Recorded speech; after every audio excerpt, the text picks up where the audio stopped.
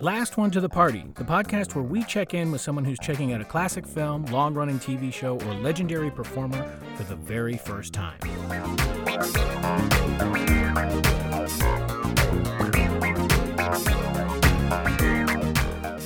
Welcome to this episode of Last One to the Party. This time around, we're talking about two movies. We've done it a couple of times before. We're doing it again. These two movies aren't necessarily classics that are on the verge of being lost, but they're maybe cult movies that I think are worth knowing about. Certainly, I have a lot of familiarity with one of them. We're talking about Watermelon Man, and we're talking about Putney Swope, two movies from the early 70s, late 60s. One is made in 69, the other one was made in 1970. And they both have kind of a similar overarching topic. And Jess had seen Watermelon Man and was stunned that I hadn't seen it yet. It's in my wheelhouse of movies that I'd be interested in. And then we got to talking, and she had never seen Putney Swope. I knew that a close friend of mine had seen both of these and would be a good guest for this episode. So I called up Highland Harris. I've known Highland since probably 1986, so a long time. And Highland is a great drummer, musician. He's also a manager at the Louis Armstrong House in Queens, New York. And he's also a master teacher at Chu Tai Chi in New York. So he's a man of many talents. He's never at a loss for a well-defended, well-thought-out opinion on things. He's well-versed in a lot of topics, so he's a perfect guest for this podcast. He's always full of surprises. I had a surprise for him. I got a bone to pick with you, man. You never told me about this movie called Hotties. Mm-hmm. I thought that was like some Anthony Michael Hall movie I didn't know about. No. Oh, no. God damn. Hotties. Shit. So we hope you enjoy this episode on Watermelon Man and Putney Swope.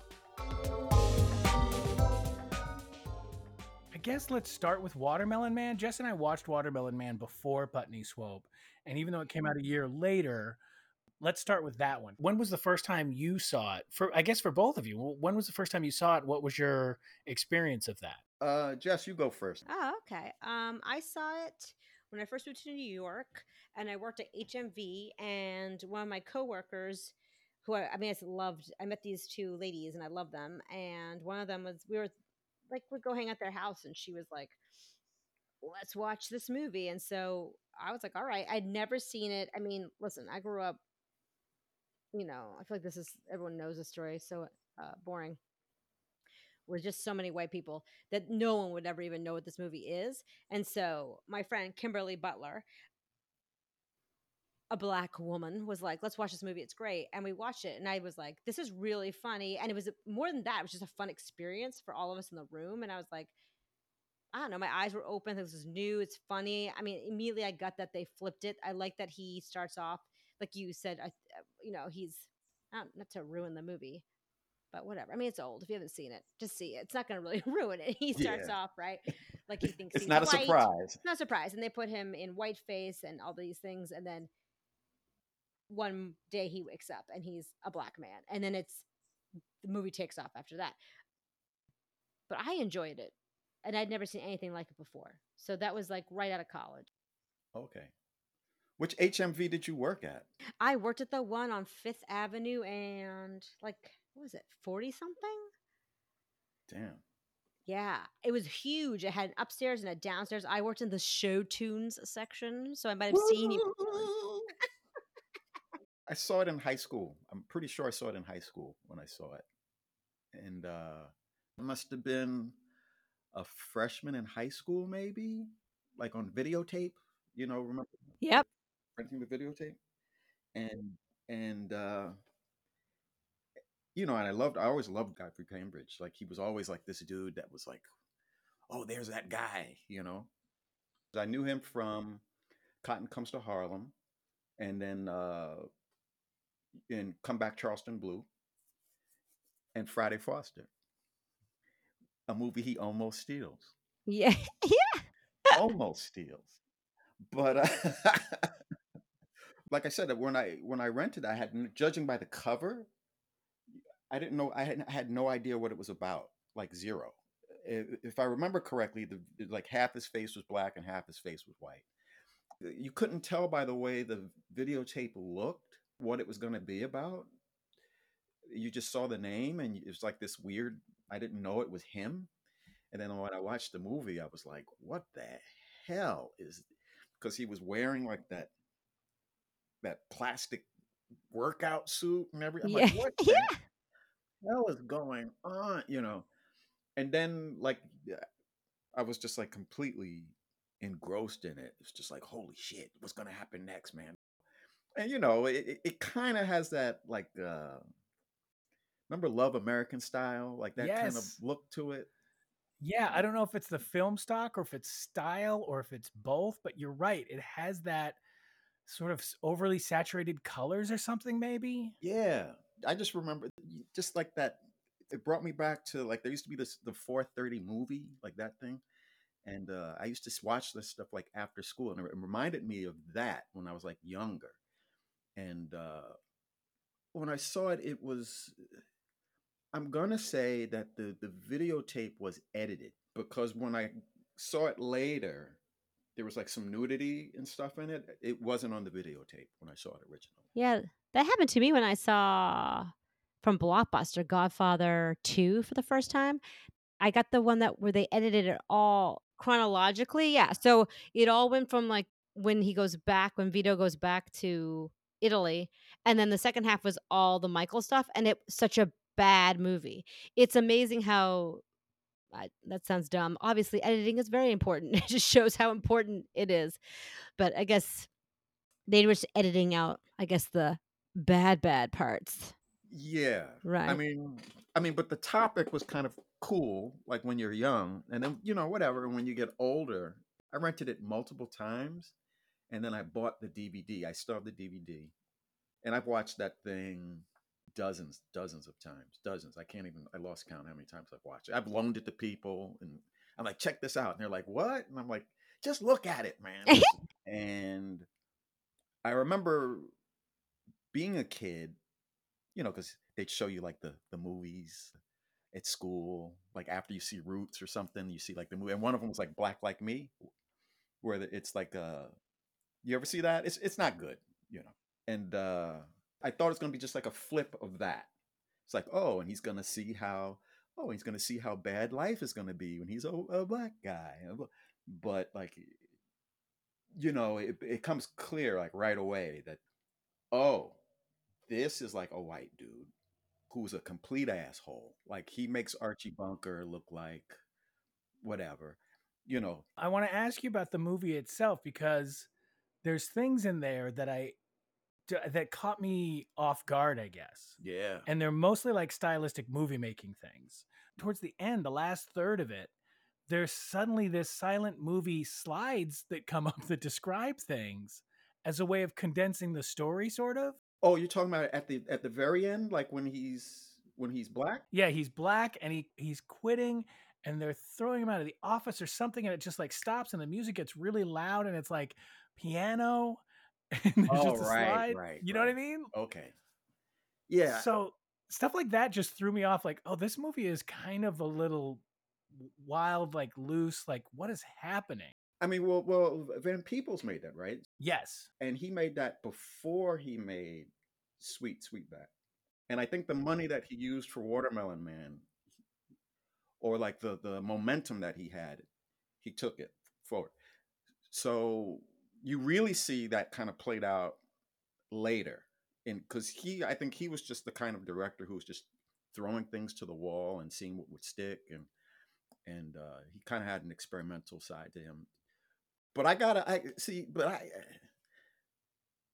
I got like I mean, over the years that I've seen it, like my perception of it changed, because like in the beginning, you know, here's this white guy, and the first words that you hear him say that are audible is he's singing Camptown Races, right?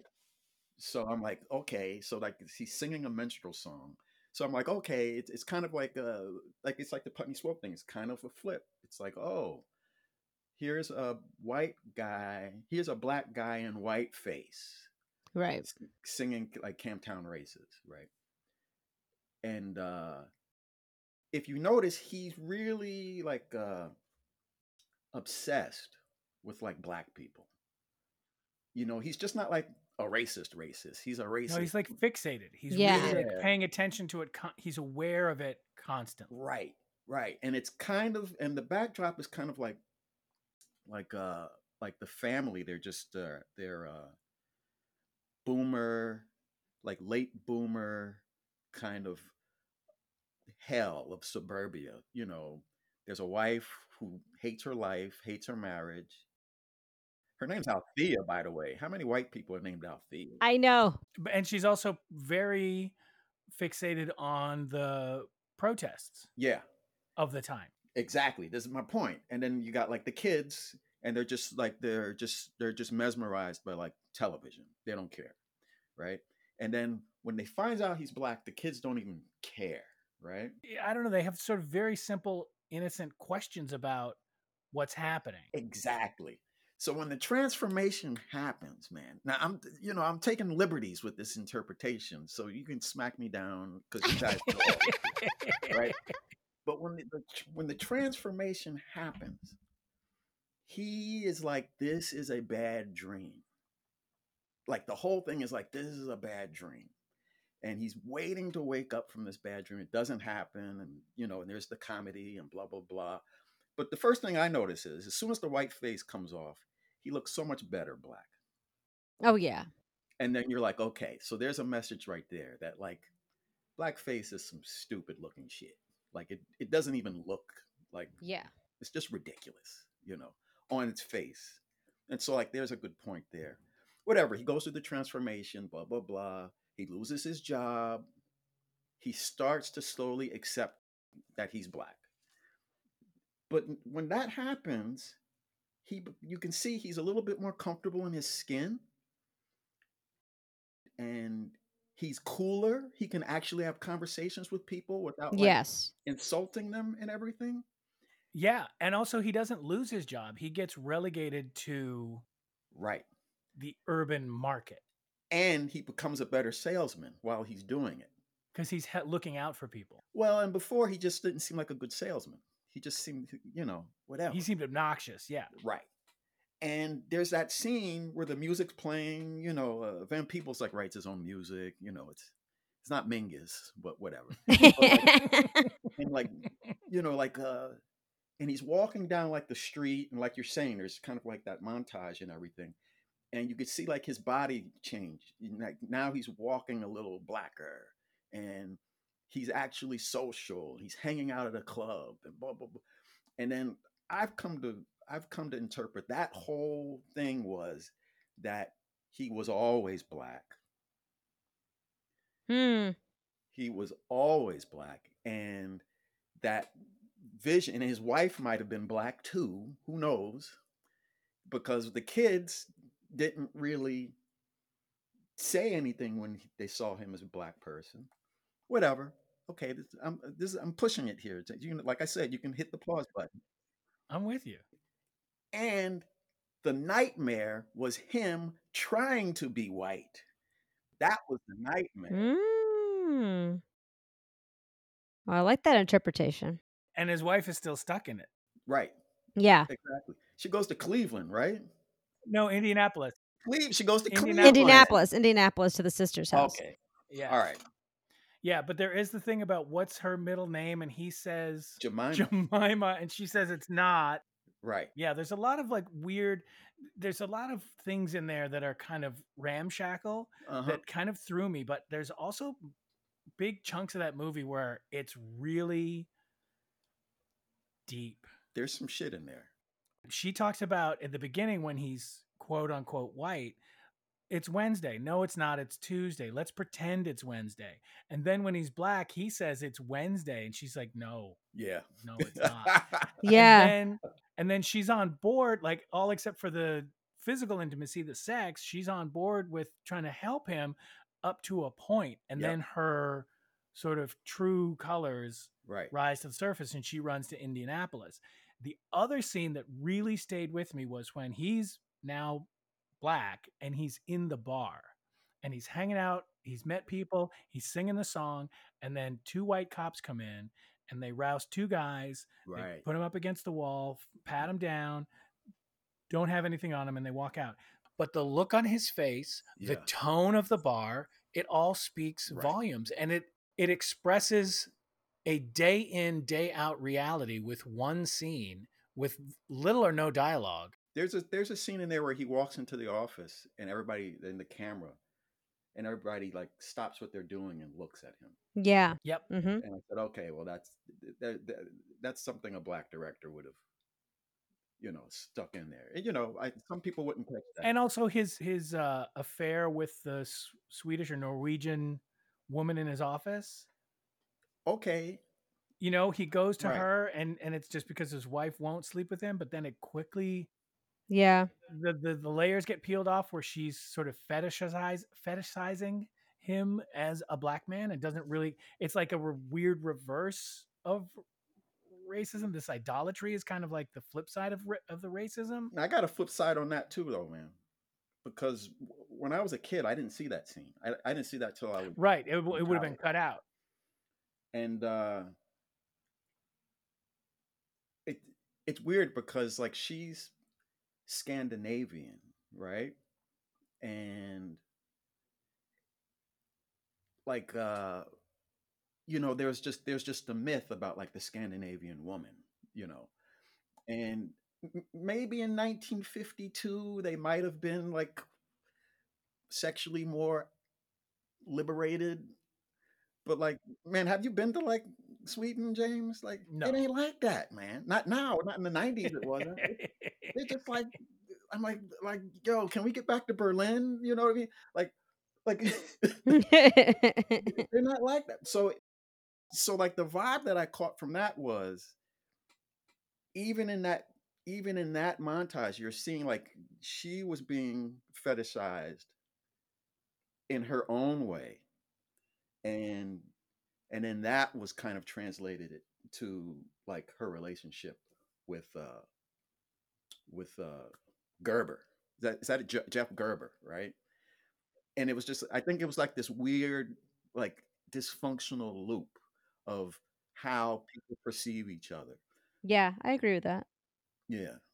Yeah, just like because the blonde Scandinavian, maybe like I said, in Eisenhower, Leave It to Beaver, America was just like, whoa, But in somewhere in there in that 50s, there was some sort of Scandinavian movie that was, I think, considered pornographic, which was called I Am Curious Yellow, which I think.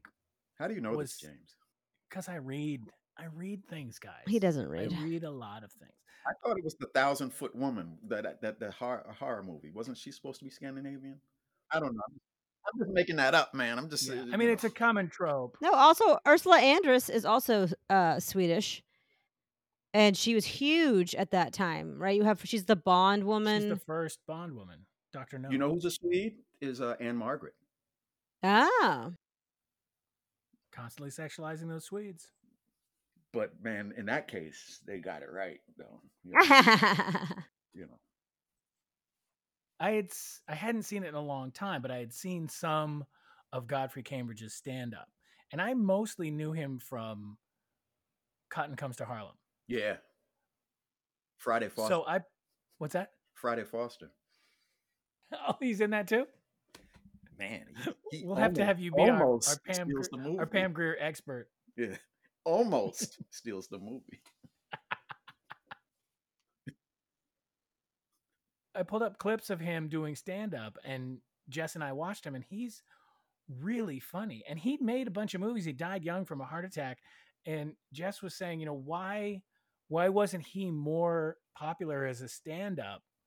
And you see it right away on one of these clips from the Hollywood Palace. Why not him instead of, say, Bill Cosby? Well, Bill Cosby's stand-up was very literally family oriented, about his brother, about, very innocent things. Yeah.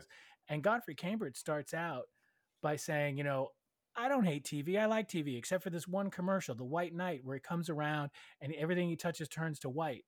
Please don't let that happen to me. I don't want to have to spend all my time feeling guilty. Yeah. Oh, And I'm that like, sounds like oh, him. that's a joke that's like poking at a lot of things at Yeah. once that is too loaded to make people really comfortable. Yeah. And Yeah. so he was at the forefront of that, of like pushing at this issue in a way that wasn't like terrifying, but also wasn't conceding anything. Yeah. But you know, that generation of actors, and you know, like because he was a Broadway actor. You know, I didn't know that. yeah, he was a Broadway actor, and like that generation of like black actors, they came through like the Black Arts movement, Mm-hmm.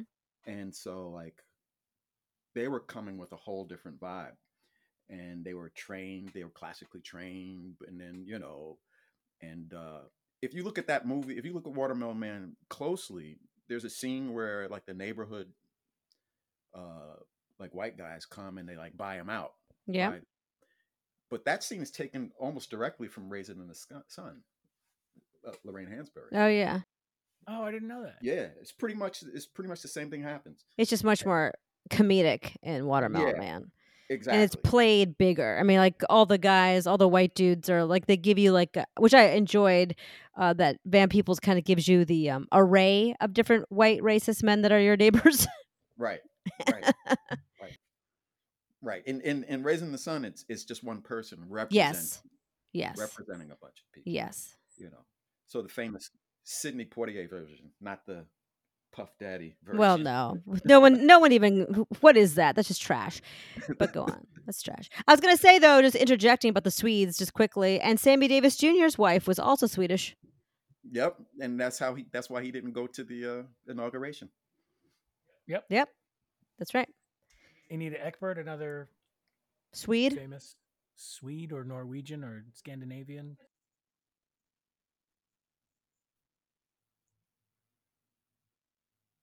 Well, you know, like the blonde was like the trophy wife, right? Yeah, And but then it's like the Swede was heightened. like the Swede was like the Yeah, beyond the trophy, that's right? right. It's That like was the like top. It's the top model. right, It's like Linda Evangelista of that time period. right.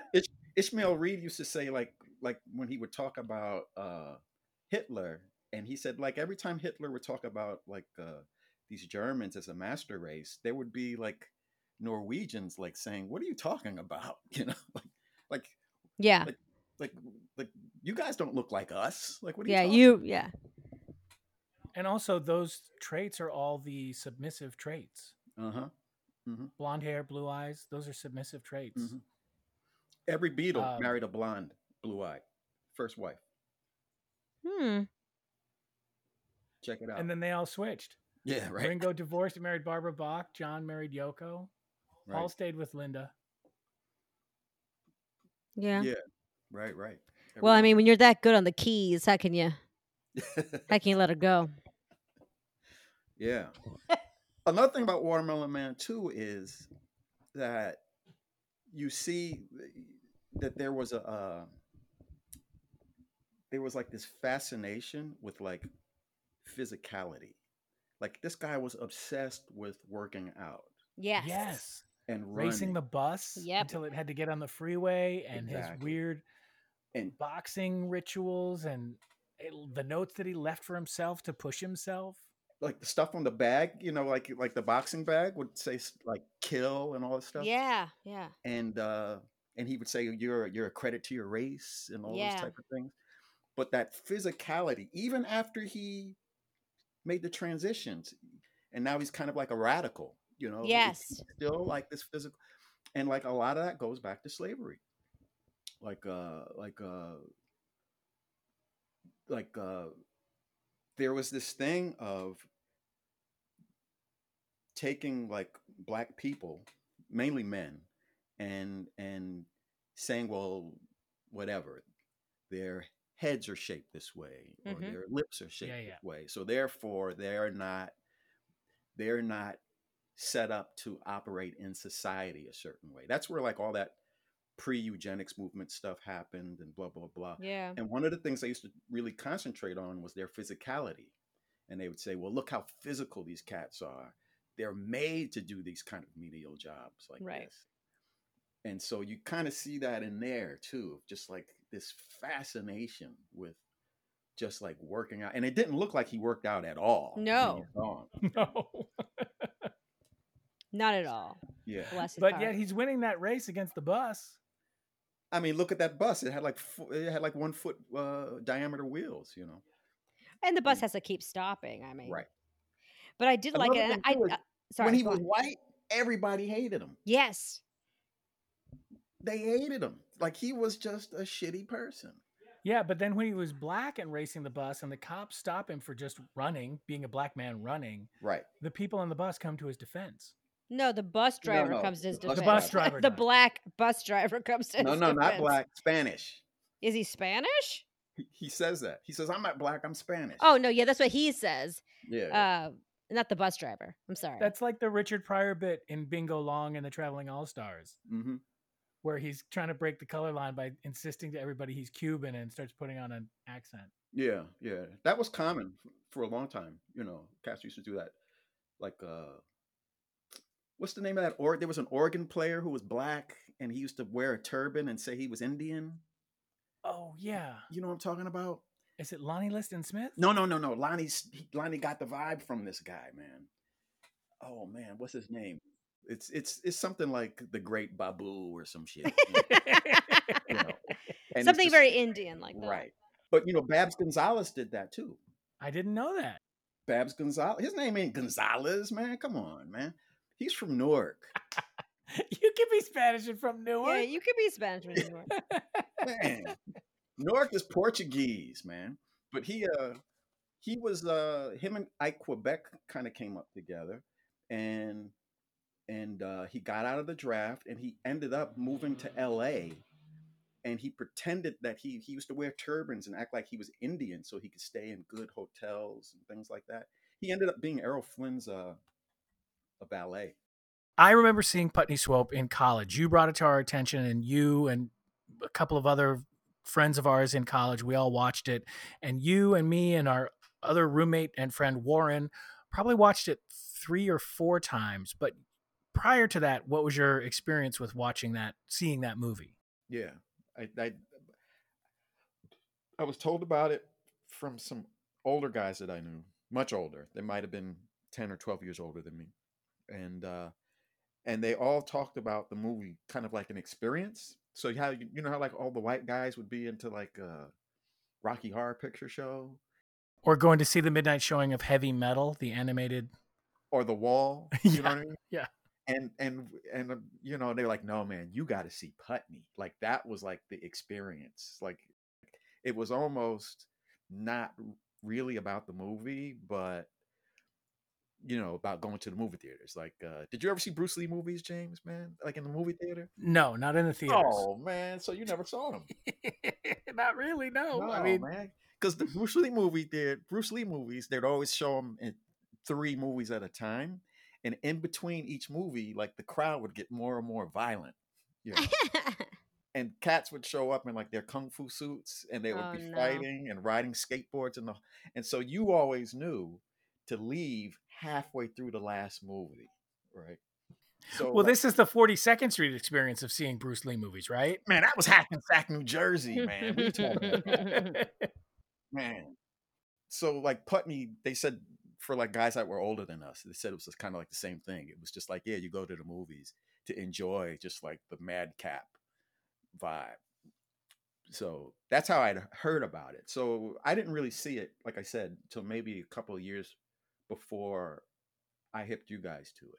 So I'm going to say, I'm dating myself. I'm going to say I saw it like in the mid 80s, something like that. Yeah. And it's like Watermelon Man. It's a bit of a ramshackle movie where it's not as like Totally. airtight a script and editing job as other movies might be. No. A couple of things, I remembered in the opening scene, there's a lot of, vicious banter between all the salesmen. Then the boss walks in and immediately fires a guy and Yeah. then collapses on the table. And that one older salesman keeps saying, "How many syllables, Mario?" Right. How many? So that made me laugh because we obsessed over that because it was so absurd. but there's a couple of really funny jokes, and one of them I remember. Antonio Fargas is talking to Putney Swope, and Putney says, "No more phones. We're not getting on the phone calls anymore." And Antonio Fargas says, "Yeah, man, that's cool because all we need is the drum." And he said, or no, it's one of the other guys It's says, the "All other we need guy. is The the other guy drum." The says other that. guy says, "All we need is the drum." And he says, "That's ridiculous. You're fired." Antonio Fargas comes in a half second later and goes, "You fired so and so?" And he goes, "Yeah, how'd you know?" And he goes, "The drum." Yeah. There's some really good jokes in there, Okay, but man, it's also really messy. I got a vibe on it. Here's my take on Putney, and it's a little bit got like a Watermelon Man vibe. So first of all, they're just high the entire fucking movie, right? Yes. Like it's I think that was the appeal for like in the 70s of just like the people on screen are higher than the people who are watching the damn movie, right? And I remember the first time I saw it thinking it's kind of got like a Tio Macero edit where it's just like this blunt cut and it's just like it's Yes. old Catskill humor and then it cuts to like black humor, right?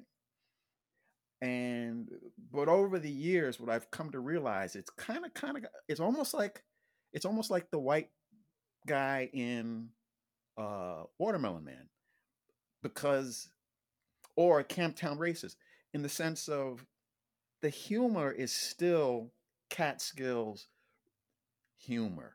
It's you can tell, like the banter. It's just done with like a black dialect, so you can tell like the vibe. There, it might not have been much of a script, but they're kind of like the pacing is like the Catskills Jewish kind of like Mel Brooks kind of humor, and it's the madcapness because black humor isn't like that. Like Cotton Comes to Harlem's not like that or something Right. like that, but when they let the microphone loose on Antonio Fargas, that's a whole different thing. He's a whole different character in that entire movie. And the fact that like Putney's voice is done by Downey, Yeah. it's like that tells you something right there. So that's the thing. It's like, oh, this is still like that real funny, you know, like when it was It's a Mad Mad World. When did that come out, James? Oh, that must have been, I want to say 65 or Check him out, man. 63. This guy knows everything. Jesus. I mean, I don't know that that's right. I can look it up on Yeah. IMDb. But that's the point I'm making. When you see that, like It's a Mad Mad World, and it's just like what, or What's Up, Doc, or something like that, where everything's kind of coming at you. Like I feel that's the thing about Putney. It's not that Richard Pryor kind of humor, not yet. Maybe that's not really there yet, like that. It's just when you see Antonio Fargas. There's one scene where Antonio Fargas is like dressing down Putney. Mm-hmm. Yes, that's improvised, I'm sure. Oh man, and it's like, man, he steals that fucking movie. The other guy, there's like Putney, the dude with the shades also stands out. Yeah, like the junkie talk, like the guy who sounds like a junkie when he's talking. Like I think like that's like really authentic, like real, like the real thing. Whereas everybody else, whatever. Yeah, that movie feels like there were parts where Downey had a script and he had scene ideas, but maybe they weren't working or he didn't like them or there were placeholders and he said, just improvise around this idea. And so that's why I think it doesn't have a continuity to it that it would be if it were more tightly scripted. But yeah, Antonio Fargas, I really liked in the movie. He just inhabits that role. Like I think he's the Sheik. Is that the name, right? Like Yep. Like he inhabits that role. Like, and everybody else is kind of like, like some of the like the dialogue, like black people just, particularly at that point, would never talk that way.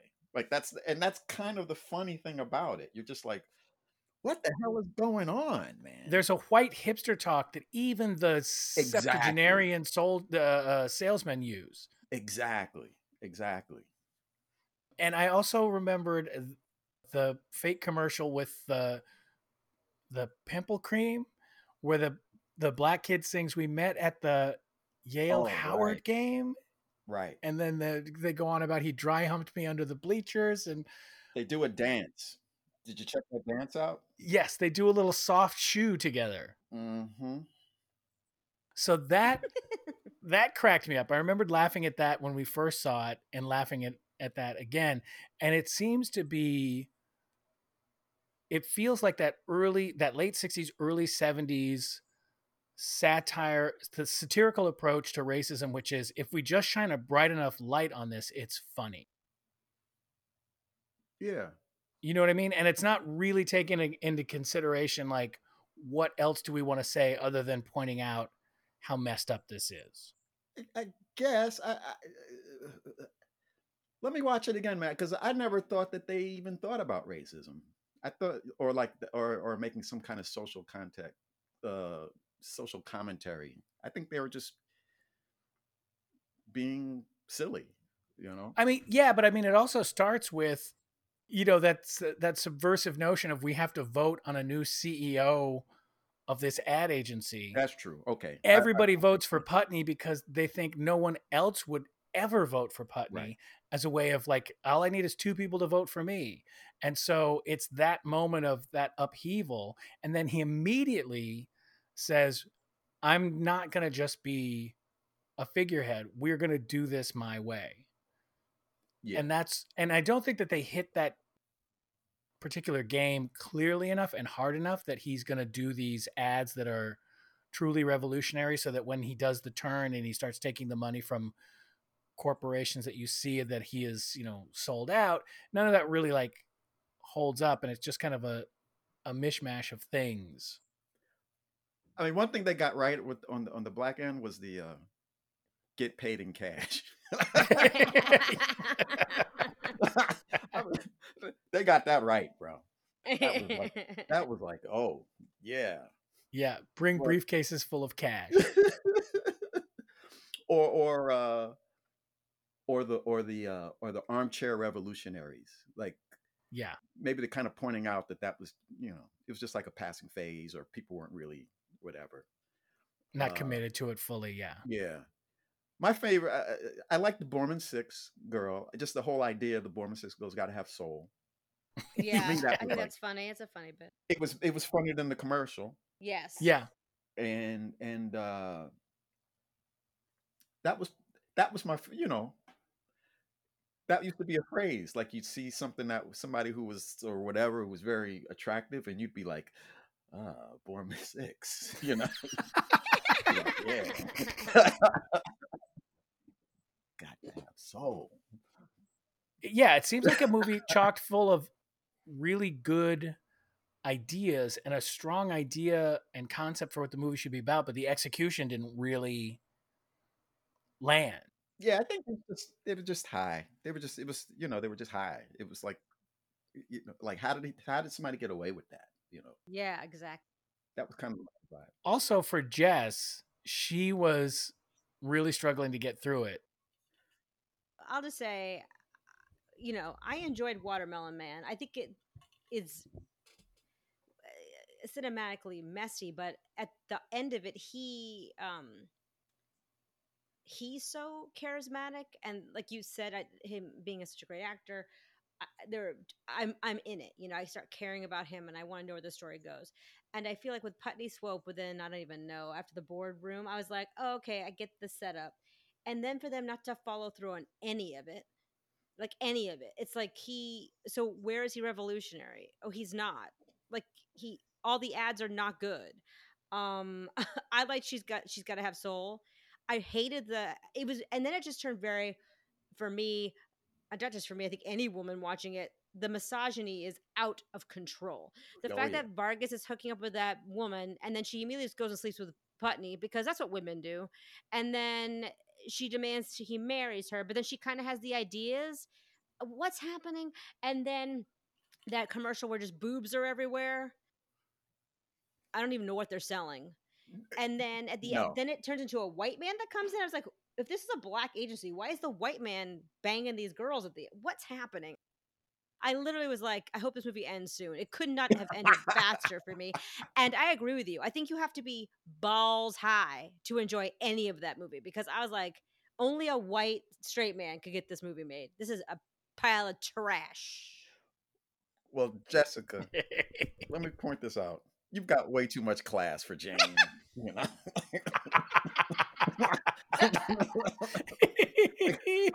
like our shit is guttural. But like,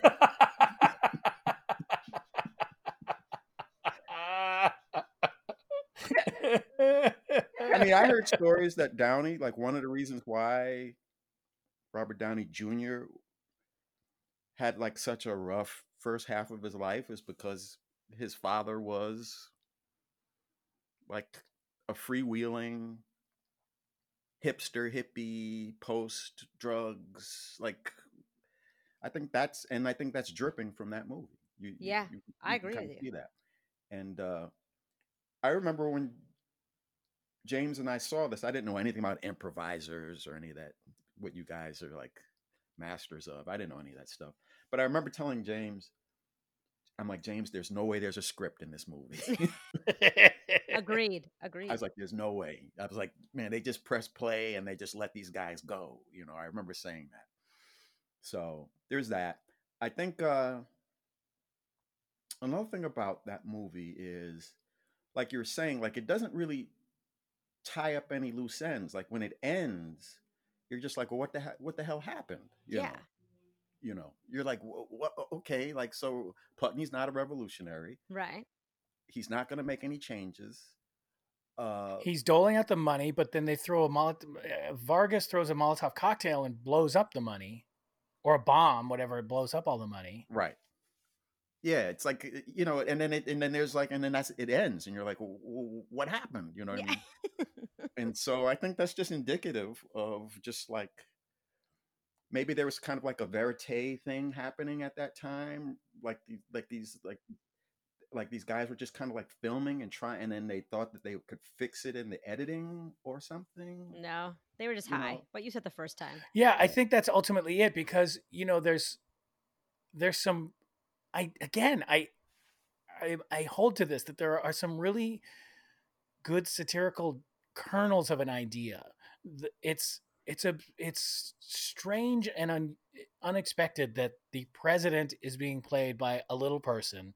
And I think the first time we see him, he simply has someone sitting next to him telling him joke after joke after joke while he's carrying business. There's something satirical in that he's got a person who says, man walks up to a farmhouse and the farmer says this, and he's on the phone doing, there's something about what that dynamic is. You don't think that's happening now?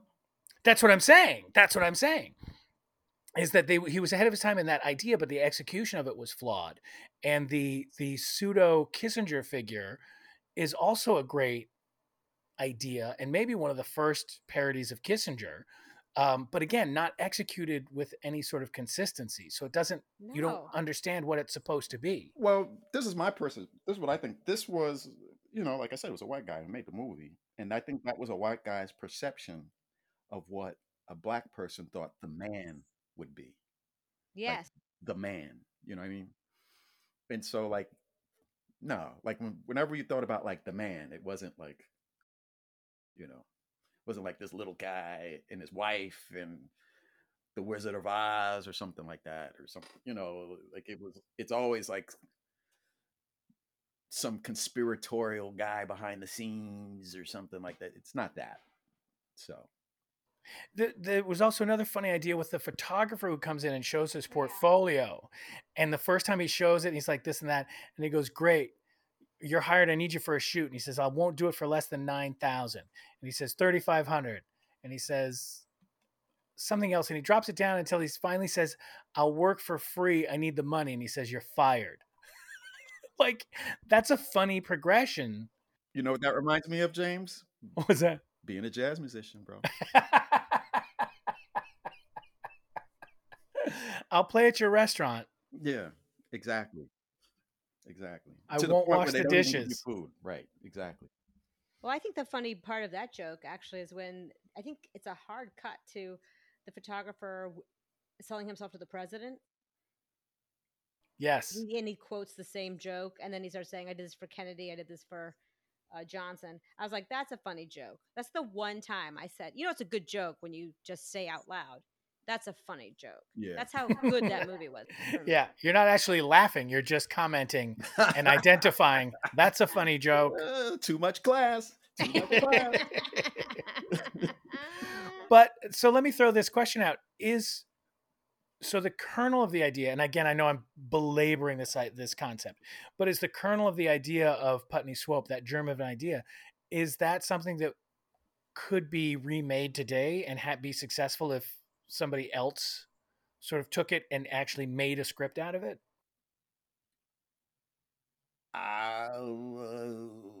Or has the time passed and it would need to be something completely different? I tend not to watch remakes, so I don't know how successful a lot of them are.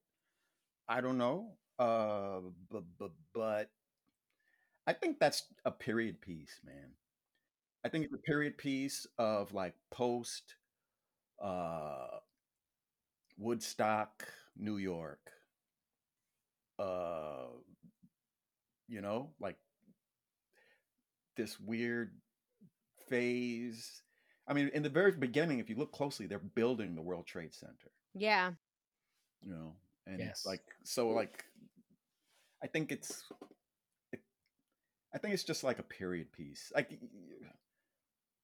it's its own little weird art statement, kind of the equivalent of a black box improv show that's not wholly successful, but we've got it on film. Yeah. I think it's funny in the sense of like the oddity of it, and like he got away with this. Like, really, this is a movie. You know what I mean? And like you're saying, like it keeps going, and you're like, well, where is this gonna go? And it's like I'm trying to think, like Putney's wife, like she's almost like a slave driver with the like they have like an Eastern European. Am I right? Yeah. It's like an Eastern European like maid that she screams at. Right. And I'm like, well, what is that? I'm like, what does this mean? Like I'm trying to like put it together, and I think they were just making that shit up on the fly, and I think that's kind of the appeal of it. I mean, to remake it for Jess, the word appeal is in heavy quotes. Heavy quotes. Heavy quotes. Oh boy, Jess, how did you get stuck with James? So like man, talk about misogyny, Jess. Like oh yeah, when he goes to the office, like he's like grabbing ass and everything. Oh, yeah. He like, calls them all sluts. Go make some honest money on the street. But see, this is the problem. This is the difference is Godfrey Cambridge is so funny that you laugh. He like actually sells those jokes. Unlike our poor Putney Swope, where I'm like, oh God, okay. And also the point of it is that he is a reprehensible person. And this is evidence of that. Whereas in Putney, they're just stoned and they're like, let's get some women to jump on this trampoline. Yeah, it's gross. Wearing gauze. Get some titties in our face. Right. And we'll do close-ups on this assortment of, this racial assortment of women jumping on a inflated trampoline or whatever it is. And the thing about Watermelon Man, there was a clear message. Like the message is like very clear, and there's an arc to it. So like when at the end of the movie, when he starts to accept that he's black and he kind of likes it, you know what I mean? Like he kind of likes it, and he becomes like a regular person. He just comes like, oh, these are the skills that I need to have in order to live as a black man in this society. And where did that take place? I thought it was San Francisco the first time I saw it. They shot it in LA. I recognize some spots. Oh, okay. All right. There's one scene where they're shooting and you can see the street sign, and it's clearly an LA intersection. When he goes to the diner, when he gets his health drink in the morning. Yeah. Oh, now that's another one. Right? I like that scene. I want to talk about that scene. That's Mantan Moreland. Yes. And at my job, we were having a conversation about like those guys. Now, that whole generation of actors Mantan Moreland, Stepin Fetchit. Rochester. I don't know the actor's name. Yeah, there's him, Slappy White. I'm not really gonna put her in this category, but I'm just gonna use her name. Moms Mabley. Uh, and what's her name from Gone with the Wind? Hattie McDaniel. Hattie McDaniel. Like these were like funny people or good actors and Yeah. actresses, and they had like fucked up roles. Yeah. Louis Armstrong also fucked up Yeah. roles, right? And a lot of that comedy came out of like black humor, and it was kind of set up for black people to see. It became a problem when white people started watching it. So like the famous stories like Hattie McDaniel, like after she won her Oscar, she started getting hate mail from black people because they were like, "Oh, you guys are setting a bad example." It really, the NAACP, like a lot of them were like, and so for a good 10 or 15 years, those cats stopped working. They stopped working. And so right like in the 70s, early 70s, they started to make a little bit of a comeback, almost like we're going to honor these cats before they pass away. Stepin Fetchit, by the way, joined the Nation of Islam. Yeah, he was tight with like Malcolm X or Muhammad Ali. Wow. Yeah, and so when I saw Mantan Moreland in there, after I learned all this stuff, I was like, oh, this is a whole different dynamic that he's there, because you see that his demeanor changes when Yes. when Gerber comes in and he's black. Yeah. Yes. Then it's a whole different, and it's a whole different. He's like, man, it's basically like, man, don't blow my cover. Like that's kind of the vibe. Yeah. Yeah, a facade comes down. Yeah, he's like, man, don't blow my cover. So there's like that vibe.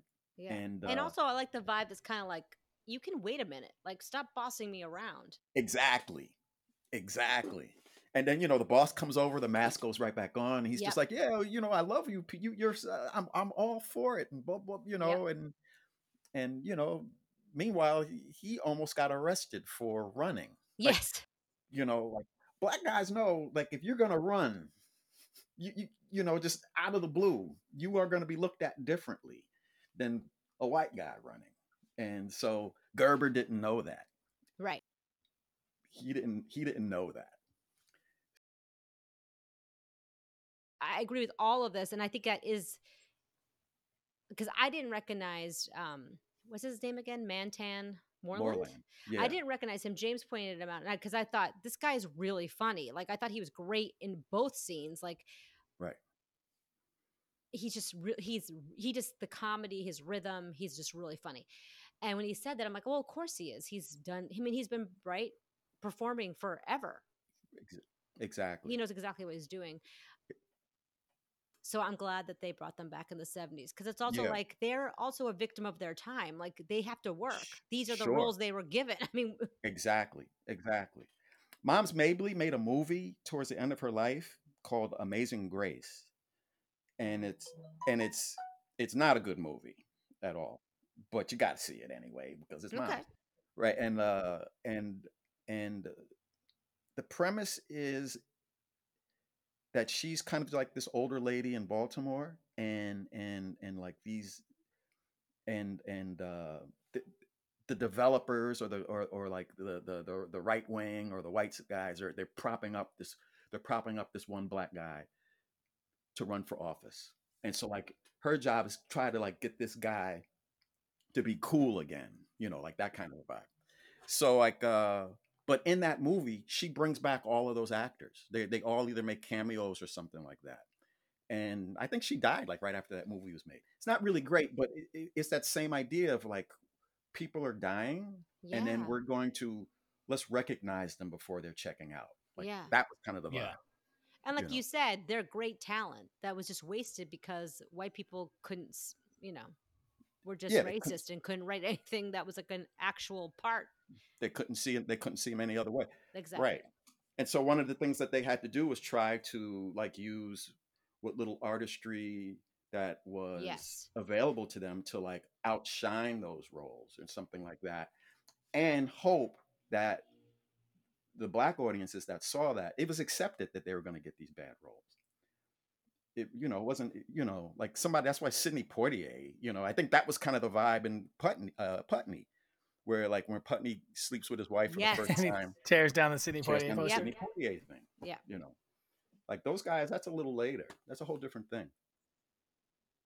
Completely. That racism that those actors endured in the 30s, 40s, and even into the 50s, it speaks to, is it the Scene on Radio podcast where they talk about the dehumanization had to occur in order for slavery to happen. It didn't come after. Yeah.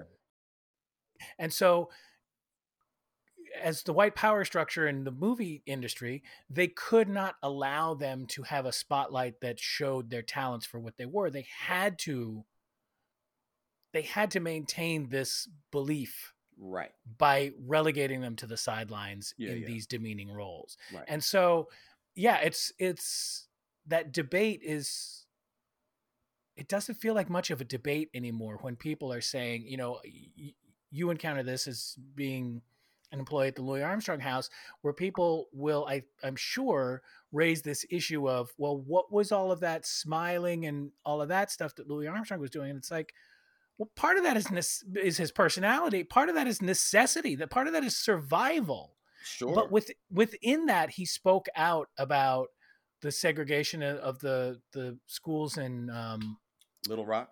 Little Rock. Mhm. You know, he did take his opportunities to speak out, but it's like, what are you going to do when the weight of the whole world is on your neck? You think you're going to become a revolutionary? Yeah. Try it. See what happens. Yeah. Like, it's not going to end well. And you know, and when you're a performer and not a politician, Mm-hmm. it's you know, I mean, if it can happen to the Dixie Chicks, you know what I mean? Yeah, exactly right. You're right. You know, if it can Women. happen, you know what Well, I'm they're saying? Like, women. Yeah, if it was 3 white dudes, it'd be even more of a disbelief. But yeah, yeah, go that's on. true. Okay, I But I agree. hear you. I hear you. Like, but when you're at a and that stay your lane thing is like a huge, Yes. and some people adhere to it, and other people Don't. do it less. Yeah. You Yeah. know, very few people don't. I think people do it to a lesser degree. You know, like James Brown, "Say It Loud, I'm Black and I'm Proud," right? Yeah. But man, he supported Nixon. Right. People are complicated. Right. Yeah. Sammy Davis Jr. supported Nixon. He supported Nixon. Right. That's true. And Nixon got the most black vote out of any It's Republican. crazy. That's nuts. Like a huge amount, like 16% or something like that. So, yeah, I think I think like one of the things that Watermelon Man, it touches a lot on a lot of those issues is because it shows you like this weird kind of duality between like racism and just like being an asshole. Yes. And how like, you know, like, oh well, these guys, like when the people come to his house to buy him out, to buy out the property, like they're racist, but they're not assholes. You know what I mean? Like the way it's portrayed. It's like They're being almost the hyper rational- polite. Yeah, they're the rational racist, right? And then when the wife, who, you know, like starts off, you think, oh, she is all about racial justice. Boom, boom. Yeah, surprise. She's mad because he gouged him for more money. Yeah. And he's like, whatever that end sum was, $100,000 in 1969, 1970.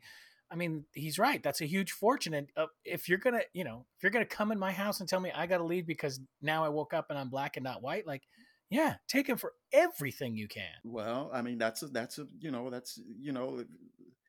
big thing because like, you know, black women, they know this distinctly, but like if a white woman has a choice between woman and white, a lot of them will pick white.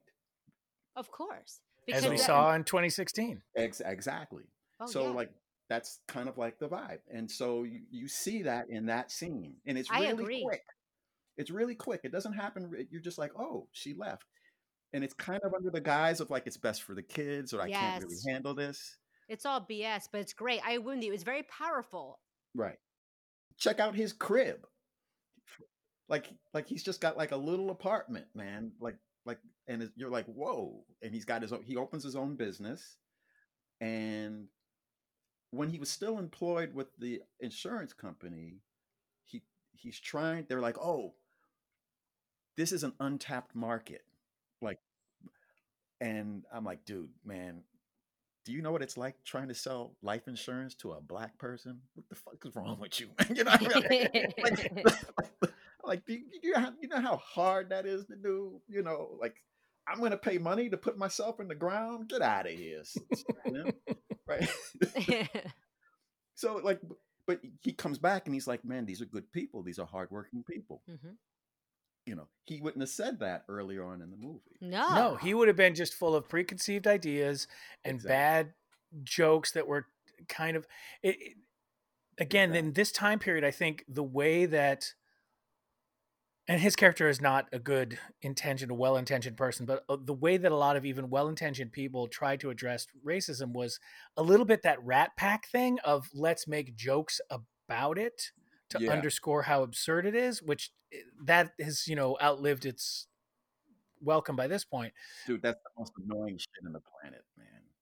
It's the most annoying shit in the planet. Yeah. It really is. Like, yeah. You're like, yeah, because it's like erasure of what was really happening, so that so the white person can feel comfortable. It's like, man, I don't want to make you feel comfortable.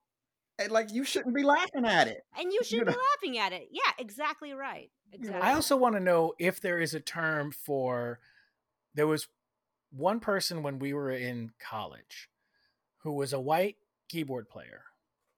And when he was around a group of predominantly black fellow students, he would adopt mannerisms. And it always felt patronizing to me. And I just had never encountered anybody like that.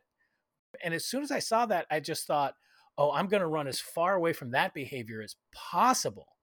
Yeah. You know what I mean? Like, yeah. Whoa, I'm going to be really careful to not fall into that. Because it just, and I wonder if there's a term for it. There's like, what is that when white people go too far? Oh, that's I don't know, Uncle Jim. I don't know. Just being an asshole. Don't do it. Just being an asshole. But the funny thing is, whoever that was, he wasn't fooling anybody but himself. Of course. That's. I mean, I think that's the message of when you see that. It's like, hey man, like whenever you see like a black comedian, and whenever they do a white person's voice, it's almost like they have to do the Richard Pryor version of the white person's voice, right? Yeah. And hey man, whatever, you know what I mean? And it's funny when Richard Pryor did it.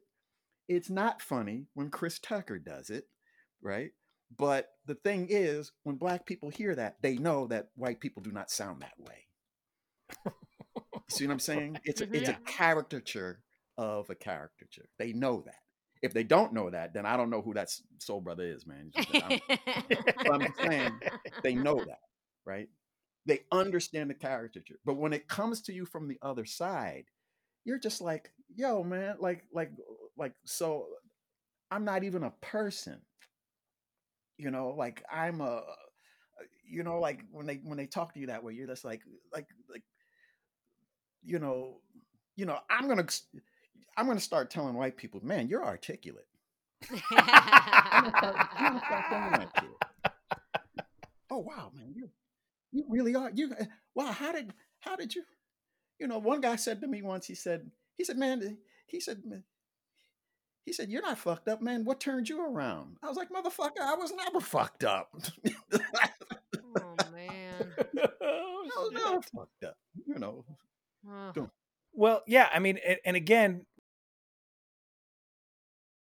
with Watermelon Man, there are those scenes again, and we touched on this with the wife, played by Estelle Parsons. Yeah, where Right. we see her being kind of leaning towards what we would presume is enlightened, but then when the chips are down, she's not that. Yeah. It's kind of a blow at like that liberalism that you see, Exactly. kind of blow like. I mean, I wouldn't call her a limousine liberal. Maybe like an armchair liberal. Maybe Yeah. is that the right word? I would say Um, that. I yeah, agree. yeah, Yeah. And I also think it's that, like you were saying before, like you're going to choose white over being a woman every time because that's closer to the top of the white supremacy ladder, right? Like right. how close you're going to get to that. And that's what It's you're a, going to choose. it's So available. it's available. Take it. It's available. Right. Yeah, you can reach the top of the white supremacy ladder by being being a white woman on the arm of a white man rather Right. than being an independent white woman. Right. The thing is, Gerber, it doesn't surprise him. No. It doesn't, like, that's how fast his transformation is. And that's why I got to go back to my thesis. I'm gonna write this out, bro. That he was always black. And then the white part was either him trying to be white, or passing to be white, or trying to live the white dream, which was the nightmare, those two dumbass kids, Aaron Moran, I know. Yeah. right? Right? Like them two, like, yo, man, if I had two dumb kids like that, shit, I'd be white too, man.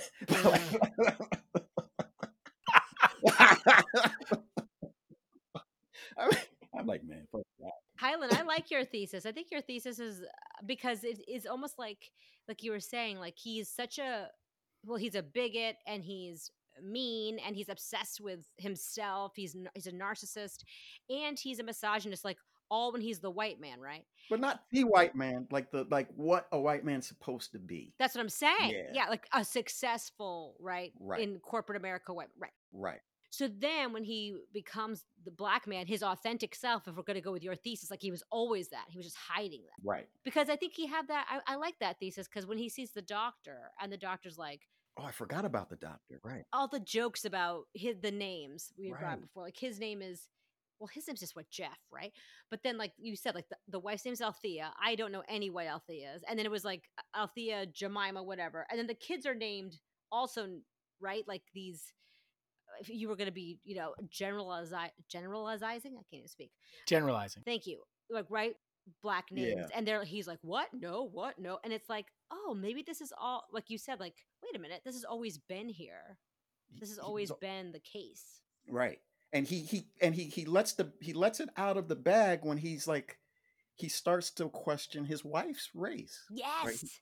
He's like, wait a minute, your mother was always kind of Chinese looking or something. Yes. Right? Yes. Right? That's right. I forgot that. And so there's this ambiguity thing happening. And I think it's not so much that he gives up the idea of like passing for white, because maybe he's black the whole time, like black, like Godfrey Kanger's black, but but he's giving up the white ideal. Yes. Like that job. Mm-hmm. And that life and that house and that neighborhood. And the Swede and the two dumb kids, like he's giving up that idea. And so as he starts, he's like, oh, maybe I can work for myself and I can work in this community. And like, now that I accept these people as me being one of them and them being me, now I can be cool. So now like all that pressure of trying for that white goal, like once that's gone because he no longer had a choice or whatever, then the transformation can happen. I mean, I like your thesis. I think you should write it down. I agree with it. It reminds me of the montage that they do, where he's just walking and they keep cutting to him changing his clothes and changing his style until he's wearing like a turtleneck and a really great suit jacket, but he's not trying to do the corporate white America turtleneck. You're a man who favors a turtleneck. Don't have to iron it. Don't have to put a tie around it. Hell no. When the apes take over. I told you that one, James, right? Which one? Oh, man.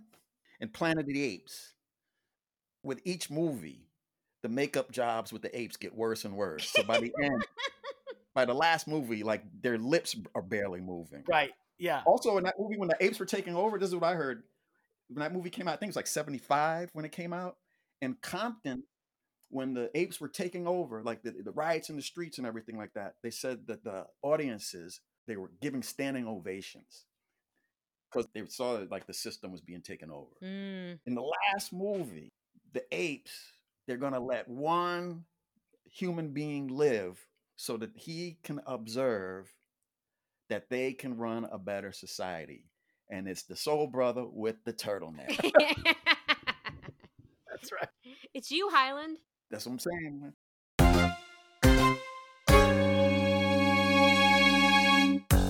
You can follow us on Instagram and Twitter at Last One to the Party Podcast. You can send us an email to lastone-to-the-party-podcast@gmail.com.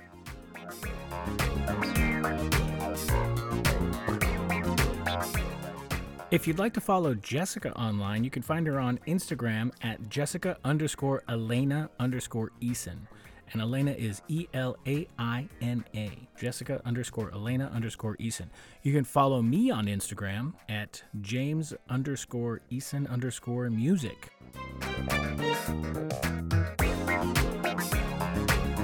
The show is produced and edited by me, James Eason, and the theme music is composed by me, James Eason.